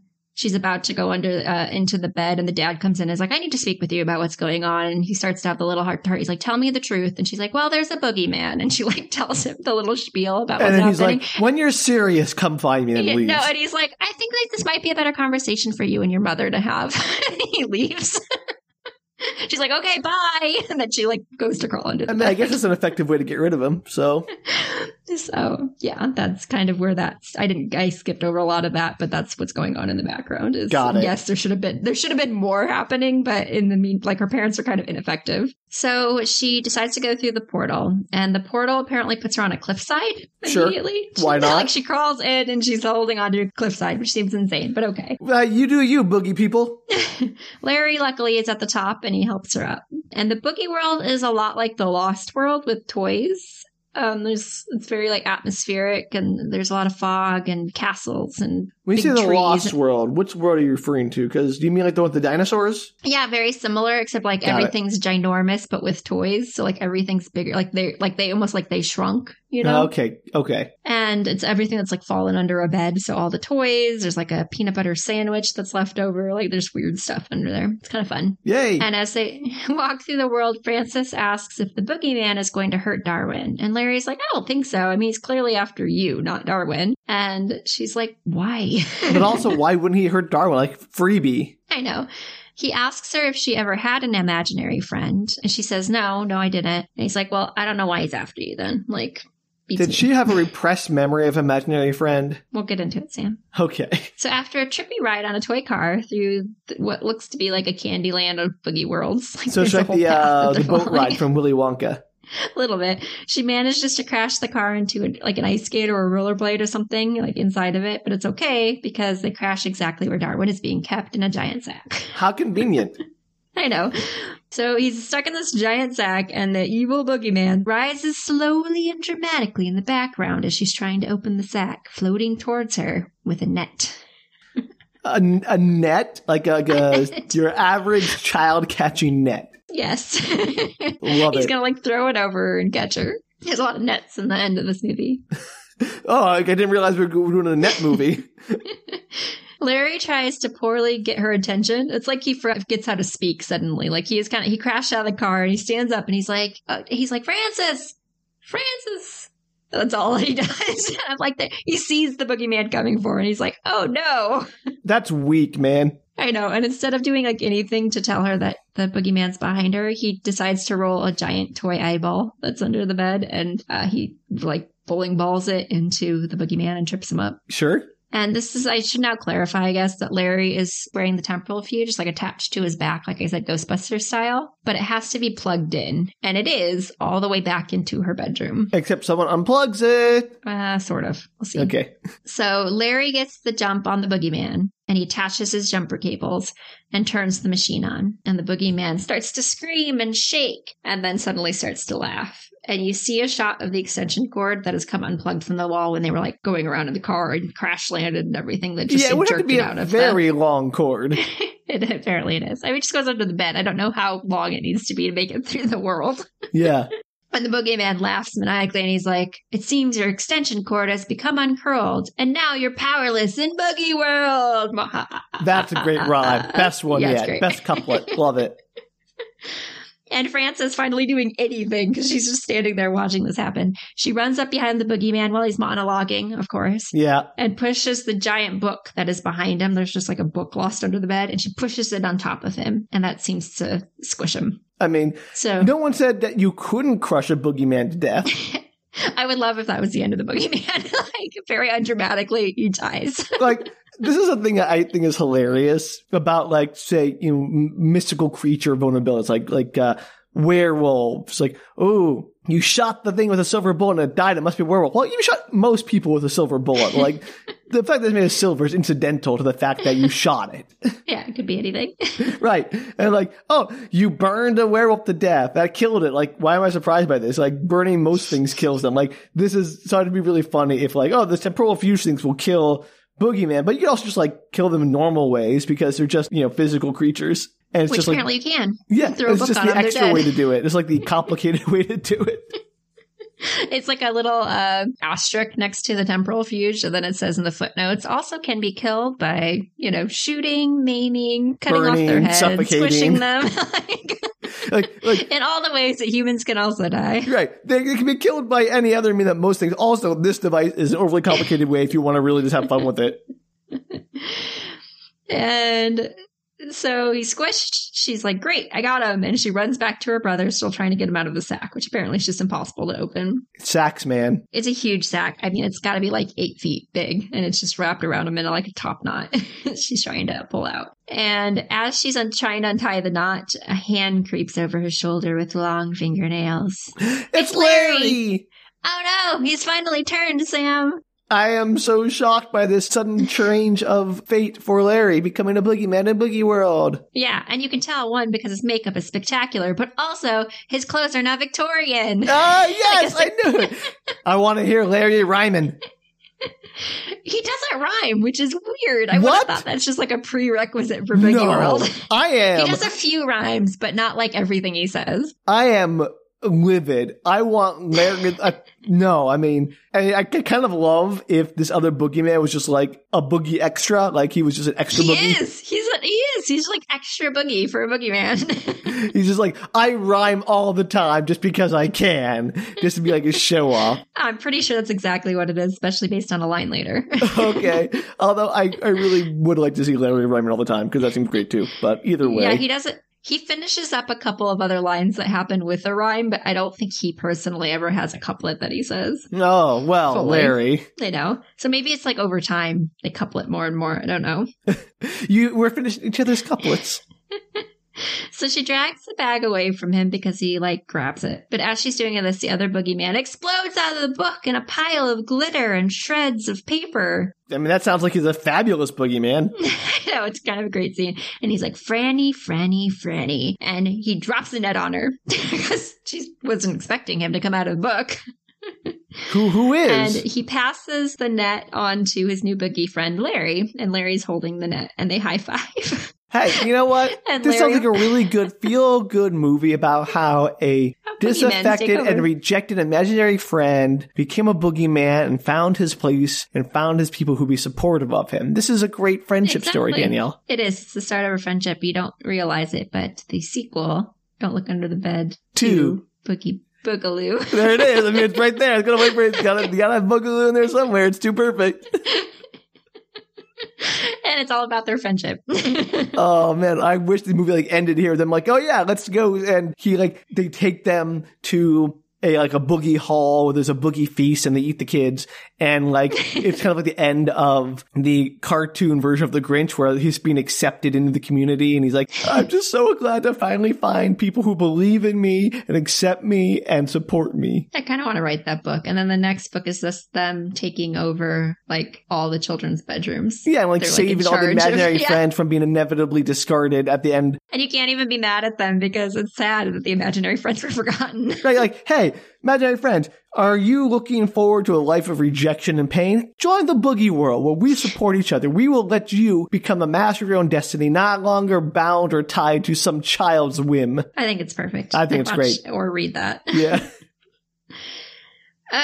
Okay. Anyway, so Larry's holding the net. It's not what happens. It's a Disney movie. Larry holds the net while the boogeyman goes off with her brother in a sack. Like he's just pulling the sack along towards the edge of a cliffside. And she's begging Larry to help him. And Larry is like, guess he should have believed in Larry if he wanted help. And so she starts screaming to Darwin. She's like, Darwin, remember Larry. He's your imaginary friend. She's like, ask him for help. And Darwin's like, dude, you told me he was fake and to forget about him. You said we had to be adults. What the actual heck is going on? Like, stop giving me crossing messages. Do we ever realize why Francis, presumably the most logical and the least believing person, can see Larry? No.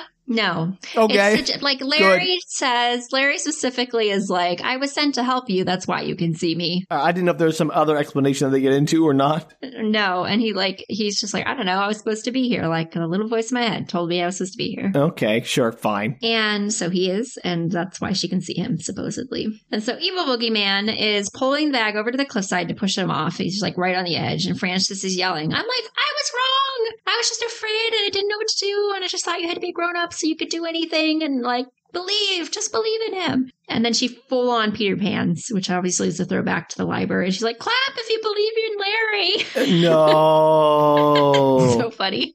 And he's in his little bag clapping. And you're like, okay. Danielle, I hate to say it, but if that were you, you'd be dead. There's no way you could clap inside a sack. You can barely clap outside of a sack. I know, I'd be terrible. So the evil boogeyman, instead of just like throwing him off the cliff to end this charade, tells him to stop and is like trying to hold his hands down inside of the bag. Just toss him off the cliff, man. Game over. And Larry starts to like vibrate as Darwin's, in the bag clapping, I believe in Larry, I believe in him. And he starts to vibrate, and then the boogeyman outside kind of just explodes away, and he's Larry again. Yay, Larry! Sure. He's like, I'm back. And lets Francis go and goes to help get Darwin. And Francis works on trying to find something to plug the temporal fuge into. So she pulls the cord through, like, there's got to be an outlet in Boogie World somewhere. She like rigs this really weird metal device that she like ends up connecting it to. She like makes a generator in Boogie World? Yeah. So I'm sure there's like more going. I was not paying as much attention as I should have been. I'm sure if you looked at it, it probably kind of made sense what she was doing, but really I just saw her connected to two pieces of metal. I was sidetracked by the rest of the stuff going on. No, that's fair. So Larry gets into a fight with the boogeyman, who throws him across the space and then quips, I hate to be the one to tell you, but it's not too late for me to nail you. Okay. Yeah, that's my favorite part. And then his claw grows really long, and he tries to stab Larry, but it goes into the end of what looks like a giant plush hot dog. Okay. And I can only assume that was a joke for the adults watching. So they had to use the word nail you, using claw. And so he tries to stab Larry, and instead his claw goes into a plush hot dog. It pretty much looked like a giant hot dog, yes. Great. Love it. That was funny. And then Larry breakdance fights for reasons, I don't know, because it looks cool. Okay. I'm like Danielle, at this point, Boogie World is a land of joy. I'm just going with it. It's so good.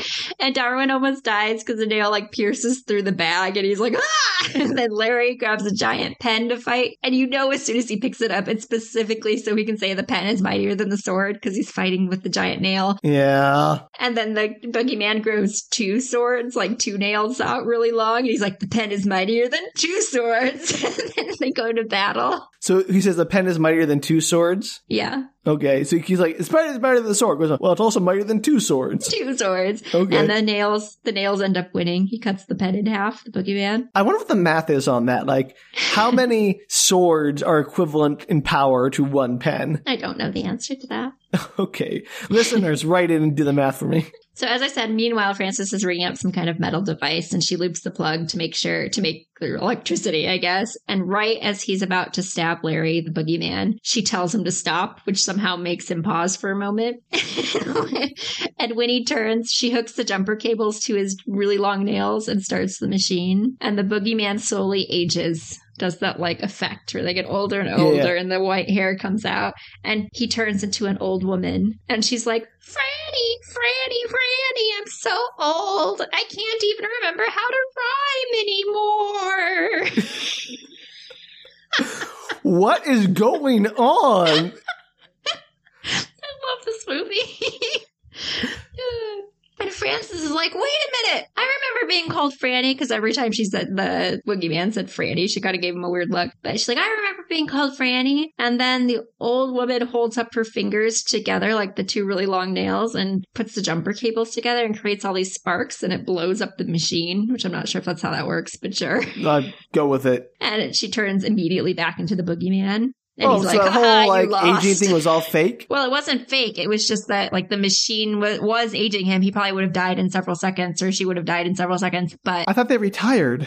Retired, died, whatever. Is turning ancient. I don't know if they die. If you stop the machine midway, why does it revert back to being the younger age? I don't know why you wouldn't just stay in the. Maybe it has to complete the entire process to make you stay that way. I don't know, Sam. But he turns back into the boogeyman. He's like, you lost. And Frances is like, I'm not afraid of you. I know who you are. And the boogeyman's like, really? And then does a Medusa moment where he does a big hiss and all of his hair kind of like snakes out. And he's like, not scary. And she's like, stop. Only one person ever called me Franny. I'm sorry, Zoe. And her it turns imaginary out her evil friend. Boogie, is her old imaginary friend from when she was little. And she just did not remember her at all. Well, she remembered. She lied. No. Why? Why would she lie to Larry? She's talking to an imaginary friend. Why lie to him? Because she was trying to be an adult, Sam. Okay. She's 14. She's not that smart. That's been evident throughout this entire movie. So, to be fair, though, no one in this movie has been shown to be very smart. Larry's not bad. He's fine, but like all the adults for sure. And so she apologizes to Zoe, and as she's doing this, the boogeyman kind of disappears, and a little blonde girl with the Lestat clothes appears as the evil outside seems to melt away. And I wouldn't say it's a little blonde girl. It's like a teenage blonde girl. But again, she keeps the outfit, which I love. Yeah. And it's all cleaned up, too. It's no longer like as gross as it was before. And they suddenly reappear magically in Frances's bedroom, and Darwin can now see Larry. Yay! Everybody's okay! Yay! Hurrah! Clap, clap, clap, clap, clap, clap. And the parents knock and come into the room because they heard a strange noise. And also, FYI, it turns out that now they believe that their daughter's not responsible for anything since the same weird pranks just started happening over in Centerville. So Middleburg in Centerville. I don't even know. Guys, come on. You guys have called it Normal Town. We did that. I was in that one movie. Normal Alaska, right? Oh. You know what? That's 1 for movies, I guess. Score 1 for movies. It was the Dome movie. What was that movie called, Sam? Snowpocalypse. So they believe that their daughter's not responsible for anything anymore, but they seem very unconcerned that their daughter kept babbling about boogeymen and imaginary people. Yeah, no, I don't care. Like if it's happening in Centerville, she was still like saying, "Hey, do you see this invisible person I can see?" Yeah, totally ignored. And no, I don't know. Hopefully everybody in school knows that how do they know she didn't start a gang in Centerville? I don't know. I mean, it's as logical as her starting one there. So Darwin tries to tell her parents, like, what happened. Like, there was a boogeyman. And they're like, cute kid. Like, I'm taking you off to bed. And so they pick him up and take him out of the room, telling Frances that they believe in her. And then as they leave, Zoe reappears into the room and they hug it out. And she's British. And she turned into a bogey person when Darwin was getting his treatments and she needed to be an adult. So apparently both Darwin and her lost their imaginary friends at the same time. Wait, so she was like 4 years older than Darwin, and that's when she forgot her imaginary? That's why I said I don't understand the timeline of this movie, Sam. That makes no sense. Like, okay, maybe it was 2 years ago when she was 12. She might still have an imaginary friend, entirely possible. And Darwin was 6 or something, let's say. And so he lost his imaginary friend super early, and so did she. But maybe, right? Like, I don't understand the timeline of this movie at all. But then why did it take so long for Darwin and Larry to realize that they no longer had imaginary friends? Don't know. Okay. So Zoe apologizes for all the trouble she caused, and Larry plans to go off and save Centerville. He's like, I've got a calling. I've got to go. But doesn't he still need He to can be do both. with... Okay. I thought he still needed to be with... He has free time, Sam. It's not like you play with your imaginary friend all day. I guess. Sure. So Zoe explains that this is the last time she'll see of them. Oh, it doesn't make any sense to me, and certainly doesn't make sense to now that you believe in us again, we're going to disappear forever. Yeah, she's like, we're only allowed to be around if you need us, and only little kids need us. And she's like, but I can see you. I want you in my life. Like, it's like weird to know imaginary friends exist. Cute. And, yeah. And Larry's like, but you don't need us right now, do you? And Frances is like, yes, I do. I can see you. I don't want to lose you again. I just found you all. And Larry steps in front of Zoe and is like, give me a minute to Zoe. And then leans down and kisses Frances. Which, man, your first kiss is with your brother's imaginary friend. Isn't that kind of like kissing your brother? Because like it's from his mind. I don't know the answer to that, Sam. It's quite the thing, but I'm sure when I was like 12 and saw this, I was like, it's so cute. And the director does an interview about it because he was talking that he considered it like a step towards adulthood. Like it was supposed to show Frances was kind of like moving to being more adult, which is what she had wanted kind of all along. So it's like that next step, which I thought was interesting. Context, I guess. Okay. But of note, because I think this is interesting, the actor who plays Larry is Ty Hodges, and he's black. And the actress playing Frances, Erin Chambers, is white. And from all the accounts I read in the interview with the director had to fight for the kiss to stay in the movie originally, since Disney had a lot of trepidation regarding having the interracial kiss. But they ended up staying on board of it and decided to go ahead and like let that be the ending of the movie. So the director fought for it. Good. And so it became like a kind of a big deal in Disney circles, I guess, which is interesting for 1999, which is depressing. Yeah, I mean, like it was already decades after one of the first major interracial kisses with Star Trek. So, like, are we past that? I would hope. I mean, I hope so. Disney did end up erring on the side of the proper thing to do, the correct thing to do, which was have the kids in it. But I guess they were worried about some of their like Southern affiliates in particular. That's so depressing. That's what the conversation was, but he ended up being able to talk them into it, and Disney decided to stay on board with the original ending. And so that's the last scene is that she wakes up in her own bed, and Darwin has come into the room and he wants to snuggle. And he says he's scared, and she's like, oh, it's okay. Like, Larry will protect you. There's no boogeyman under your bed anymore. And he's like, no, I'm scared that I'm going to get sick again. And Larry had told him to come and ask her, like, how to deal with being afraid. And her advice seems to be, like, fake it till you make it. Like, you're going to be scared, and it's okay to be scared, but just keep plugging along and you'll eventually not be as afraid. And then they drift off to sleep. And in by far the creepiest scene. I was waiting for the shoe to drop here. Zoe and Larry are like superimposed behind the pillows of the bed and are like half floating while they look down on them and smile. And then they disappear kind of into the ether as Boogie Wonderland by Earth, Wind, and Fire swells into the ending credits. I don't know how they got that perfect song, but amazing. It's so good. I love this movie. Wow. There's a lot that happened at the end there that kind of just like zoomed by real quick. Do some commentary. Would you like to say anything on behalf of the movie, Sam? It sounds amazing, frankly. It sounds ridiculous, but it sounds like it's a lot of fun. Like, I would like to watch it. I think you should watch it. It is available on Disney Plus for any listeners who would like to watch this movie. I highly recommend it. It is classic 90s, early 2000s Disney Channel original movie. Yeah, it sounds like crazy, but fun. Yeah. And it is a little creepy, like not as an adult, obviously, but definitely still has that. Like, I understood when I was a kid. I was like, yeah, it was creepy. And the idea that you stop liking your imaginary friends too soon and they turn into boogeyman is like terrifying. Like the concept of this world is really interesting. Yeah, there was, I don't know what too soon means. I think just before it naturally happens. Like if some kind of factor comes into play that wasn't supposed to happen and they stop believing Like a sister. like a sister or, whatever. Reality smacks you upside the head in the case of Darwin, and you stop believing too soon. Whatever too soon is. I don't know if there's a specific age that somebody ages out, but I imagine there's it's supposed to happen more naturally. Like you just don't need them anymore, as opposed to being forced out of believing of them. All right. Well, sure. I'll accept that. And I feel sorry for all the boogeymen I've created over the years, probably. Do you have a lot of imaginary friends, Sam? No, I definitely burst a lot of bubbles. Oh, yeah, that sounds like something you would do. Oh, ouch.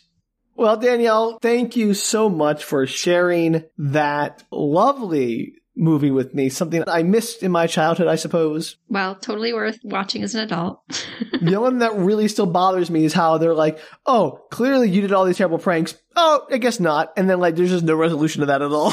There is very little resolution to that. I'm thinking of all the post things that are going to happen when she goes back to school and how she probably won't have any friends, but oh well. Yeah, no, it's going to be wild. I also cut out several things. At one point she loses her best friend because her best friend thinks that she's behind a prank, but it was so inconsequential to the plot that I took it out. No offense to Joanne or whatever. She was lovely. Oh, man. Well, I just something else. That movies, I have no comments. The movie's perfect. Sorry, it is. I hope, I would love to hear your take on it when you finally watch it, Sam. All right, I'll be sure to let you know. Although I'm afraid our listeners will not get that. Maybe. All right. Well, if you out there have an imaginary friend that you are afraid has turned into a boogeyman, please let us know. We can hook you up with a helpline and maybe a support group that will help you save your friend. 1-800-IMAGINARY-FRIEND. Well, to get that, you can just contact us at bookretorts.com. Or just believe. Clap your hands, everybody. Your imaginary friends will turn away from boogie world and turn back into imaginary friends. I wanted to see where you're going with that, Danielle. It makes them come back. So if you remember your imaginary friend's name, which I'm sure many people do, go ahead and clap your hands. They should turn back from boogeymen if they're now boogeymen. Boogie people. And like I said, if you need help with that, you can just definitely reach out to us. We're happy to help. Clap or whatever. Well, Sam will help you clap. I'm not capable. You can help them by believing. I will. I can believe with you. Sam will clap with you. Yeah, well, teamwork. Anyway. As I said, that was bookretorts.com. And you can tweet, Instagram, or Facebook us at bookretorts. And if for whatever reason you think that your imaginary friend want you to support us, you can do so at patreon.com/bookretorts.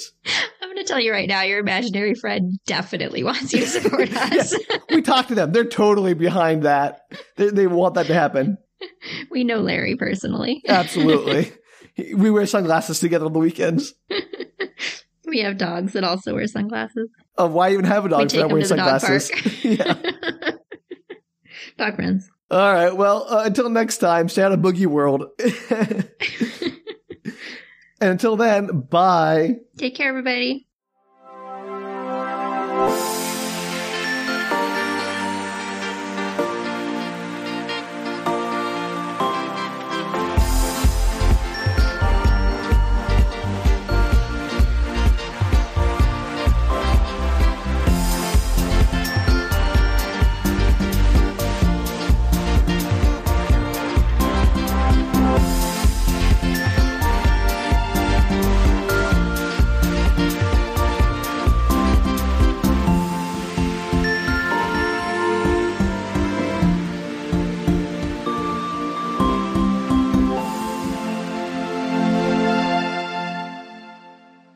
I love the things that you remember, Danielle. Like you've seen Time Bandits several times, no memory of that. But this, yeah, very little. This keeps with you. I don't know why. I think it was just it was a cool story idea that the imaginary friends turn into boogeymen. It's a crazy idea, and the boogeymen live under your bed, and then they end up in the boogie world. I don't know. And I really liked Ty Hodges as the actor. He was a good actor for that role. And also making out their imaginary friends. What's up to like? I mean, I know. Was a kid, I was like, yeah.